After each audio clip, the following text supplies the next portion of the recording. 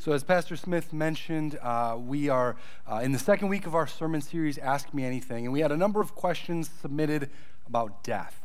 I'm sure that for even those who did not submit questions, that's probably something that has at least once or twice been on your mind about, death and what happens after death as Christians. Death is kind of an interesting thing, right? You don't do it and then get to talk about it, so there's not a ton that we know about it. And so as we go through today, we're going to be talking about death from what the Bible has to say about it. And we're going to be, I'll be breaking up this sermon into 3 parts. So as we begin this conversation, I want to start with something that's kind of basic, but is important to look at. Why is there death? Was death a part of the plan? And to do so, we are going to jump back to the beginning, to Genesis. In the beginning, God creates the birds of the air, the fish of the sea, the animals of the ground, and humans.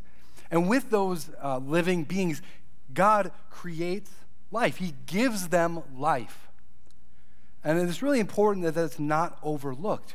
Where there was no life, God gave life. He created it. In the perfection of God's paradise, his master plan, there was only life. Death was never intended to be part of God's creation. It's really important for us to realize. We see in Genesis 2, God tells Adam and Eve, he says, you may surely eat of every tree in the garden, but of the tree of knowledge of good and evil you shall not eat. And he then says, for in the day that you eat of it, you will surely die. So before that point, and as part of God's plan, there is no death. It's if they disobey God, the result is death. And we see then in Genesis 3, after they sin, God says to Adam and Eve, till you return to the ground, for out of it you were taken. Dust you are, and to dust you shall return. So we see this result of their sin, like how he had told them, is that the result of their disobeying was sin. Death was not a part of God's plan. I remember on Vicarage, there was one Sunday that I was praying for the family of someone who had lost a loved one. And I said something kind of to the effect of, God, death wasn't what you wanted for this person. And I remember coming up to a group of people who were talking afterwards, and they were kind of questioning each other about it, and I got to talk to them about it. And they were kind of shocked to hear that death wasn't part of God's plan, what he wanted for that person. Death is such a certainty in life, right? We all know it's coming for not only us, but for our loved ones. And we kind of just accept that death is part of life, right? Just the circle of life. But that's not how it should be. Death is the very opposite of what God wanted for his creation. In fact, in John 10, Jesus says that I came to bring life. I came that you may have life and have it to the fullest. Life was God's plan for his creation. And so when we think about death, though it comes for every single one of us, it was never part of God's plan for his creation. Death only came as a result of sin. It was the result of Adam and Eve listening to and trusting in the serpent more than God. That is when death entered into the picture. And so that's why death happens in the first place. Next, I want to talk about what does the Bible say happens to me after I die. That's the second of the 3 parts I want to look at. There are a lot of misconceptions about what happens after death. Some of them are harmful, while others are not as harmful. Some of them that you maybe have heard, you've got people who believe that when you die, you are reincarnated. You come back, you live another life as another person or an animal, and you get another life and another life and another life. Then there are some people who believe that after death, you just cease to exist. You go into oblivion. You're nothing. There's no more you. And then there are others who believe that, when you die, you go to purgatory to suffer and pay for your sins for a short period of time. And then there are some misconceptions that aren't necessarily harmful, but are also not accurate. You've probably heard that when somebody dies, they become an angel. Grandma or grandpa just got their wings. And kind of along with that is that, when somebody dies, that they are watching over you from heaven. Now, out of all of these, I think, at least in my experience, the most common one is that last one, right? That when grandma or grandpa dies, they're watching over you from above. I know I was told that when I was 6 years old and my grandma died. But let me just say, they're having way too great of a time with Jesus to care about what's going on down here. And that means nothing about their current relationship with you. It means all about what they're doing with Jesus. So in the Catechism, it asks and answers this question. Question 223, it asks the question of, what happens to me as a Christian when I die? And here's the response. When I die, the God-given unity of body and spirit will be broken.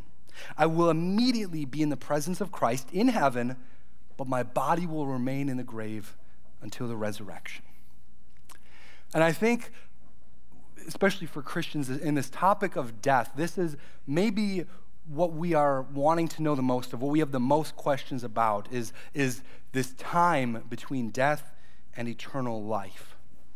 Because as Christians, we know the end, right? We know that on the last day, Jesus is going to come back. He's going to raise the dead. We confess that when we say the creed. I believe in the resurrection of the body and the life of the world to come.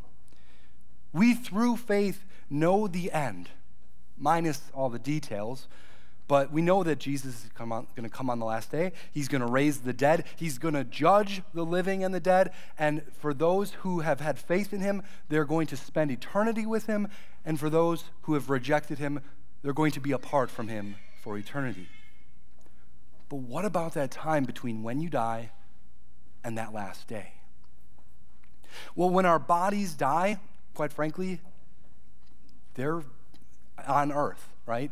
They're either in a casket or in an urn or, spread wherever. Sometimes, half the family takes the ashes and puts them by the beach because, mom loved the beach, and some take part of the ashes and go spread at the cabin. Whatever the case, that's where the body is. If you've ever been to a wake or seen a cremation box, that's where the body is. And that's going to be where the body is until the last day. When we're on the topic of cremation, I just want to take a quick moment to address kind of a sub-question that was submitted and maybe you have wrestled with. Whether it's you've wrestled with this when trying to decide for a loved one whether to cremate or not and thinking about yourself. But the question of, should I be cremated? Is it okay for me to be cremated? And while I can't speak to every single person, I think the majority of the concern is, well, I'm destroying my body. God created my body. I'm destroying that. So is that okay? And then, if you're spreading it, then, you're even separating your body on top of it being destroyed. And so to respond to that thought, I want to ask two rhetorical questions. And I ask them not to insult, but to kind of redirect the focus. First question is, do you think that the bodies of Adam and Eve, of Peter and Paul, of Martin Luther, or of your great-grandparents, do you think their bodies are still intact? It takes only up to 72 hours for a body to start decomposing if it's not been embalmed. And it takes only between 5 and 10 years for a body to be completely decomposed, even if it has been embalmed. So except for the people who have died just a few years prior to Jesus coming, none of our bodies are going to be intact.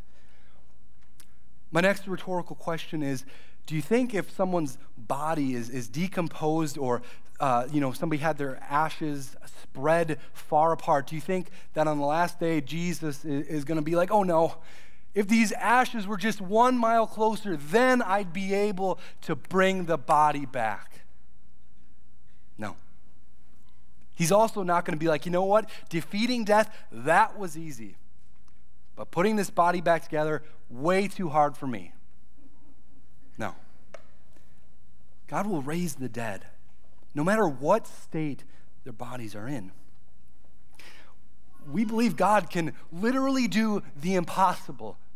We believe that he already has done the impossible. Jesus died and was brought back to life. We believe that our unforgivable sin was forgiven. We believe in the life and the future that he has for us. If he can take care of those bigger things that are far more impossible, he can take care of our bodies not being intact. I also want to take this opportunity to just say that God cares about our bodies, right? God created our bodies. God is going to raise our bodies on the last day. How we care for our bodies and our neighbors' bodies, it matters. Humans are not just soul. Humans are not just body. Humans, God's created being, are both body and soul. So when we die, the unity of our body will be broken. Our body will remain here, whether cremated or buried in the ground, while our soul goes to be with Jesus. Now, the Bible does say very little about this time period in between death and the last day. There are just a small handful of passages, but there are two that I want to share that Paul kind of addresses this.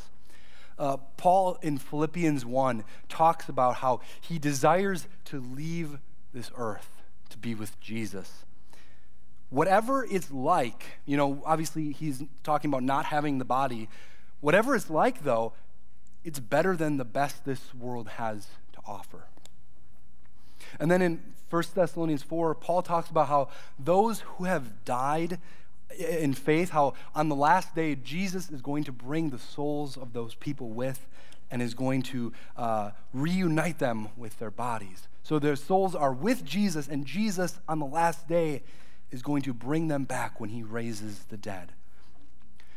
Then we also have our gospel reading for today. When Jesus is hanging on the cross and he says to the criminal next to him that today you will be with me in paradise. He doesn't just say, you'll be with me in paradise. He says, today you will be with me in paradise. And so while we don't know a ton about what happens immediately at the point of death, here's kind of a summary of what the Bible does say. At the point of death, our body and soul will be separated. Our bodies, which have died, will remain in the ground, in the urn, whatever the case may be, until the last day. Whereas our soul goes to be with Jesus without our bodies. And it's like that until the last day where Jesus will raise the dead, reuniting bodies and souls. So we've looked at what the Bible says about why there's death. And we've looked at what the Bible says about what happens to us at the point of death. Our final stop is going to be looking at what the Bible says about what happens on the last day. Do any of you remember towards the end of 2012, there were a lot of people who thought the world was going to end? Anybody remember? Yeah. This was based on an old Mayan calendar that predicted the world was going to end. Does anybody remember the day? Well, you were here last night. That's cheating. Oh, no. Yeah, December 21st, 2012. I remember, there were actually a lot of people that I knew who thought that the world was going to end. Turns out they were wrong. There have been a lot of people and a lot of people groups who have either claimed to know or tried to predict the end of the world, when Jesus is going to come back. And you know what they all have in common? They're wrong. No one knows when that will be. A number of times Jesus tells his disciples that no one knows the day or the hour that he will return. And Paul describes in 1 Thessalonians that Jesus will come like a thief in the night. Now, if you were to be robbed by a thief, would you have any idea when the thief was coming? No. Unless you're Kevin McAllister in Home Alone, you have no idea when the thief is going to come. But when Jesus does come, it'll be sudden and it'll be unexpected. And how he's going to come, it describes in more than 5 books of the Bible, it describes Jesus coming down in the clouds, which is the same way that he left, right? He ascended into heaven in front of the disciples' eyes. And Paul describes it more in 1 Thessalonians that when Jesus comes, he will first raise the dead. That's the first thing he's going to do when he comes back, is he's going to reunite the bodies and the souls. And Paul says that after the dead have been raised, that everyone who is still alive, having faith in Jesus, will be caught up in the clouds, joining those who have died in the faith, who have been resurrected, and joining Jesus. After this is when Jesus will judge the living and the dead. And it's when he's going to separate the sheep from the goats. And I mean, with the resurrection, there are plenty of other questions that we don't have answers to, like, is he going to do it all at once, every single person at the same time? Is he going to go one by one throughout the course of history? We just don't know. What we do know is that because of Jesus, because we are covered by the blood of the Lamb, we have eternal life waiting on the other side of that judgment. And I love Paul's words that he uses to conclude this section from 1 Thessalonians, which is ultimately where I want to leave you with. Paul writes, "And so we will be with the Lord forever. Therefore, encourage each other with these words." At the end of the day, there's a lot that we don't know about death, about what happens after death, and about the last day. There's probably more that we don't know than what we do know. But what we do know, what brings us hope amidst everything we face in life, is like what Paul said, is that we will be with the Lord forever. That's what matters the most. Because Jesus has defeated death, you don't need to fear death. You don't have to worry what heaven is going to be like. You don't have to worry where you're going to end up. In Christ, you win. And so may you have the mindset that Paul did in Philippians, where his desire is to be with God, but for the sake of others around and for the sake of the work that God has prepared, that you would joyfully live here on earth. May God give you the strength to live your life and the peace to face your death. Amen.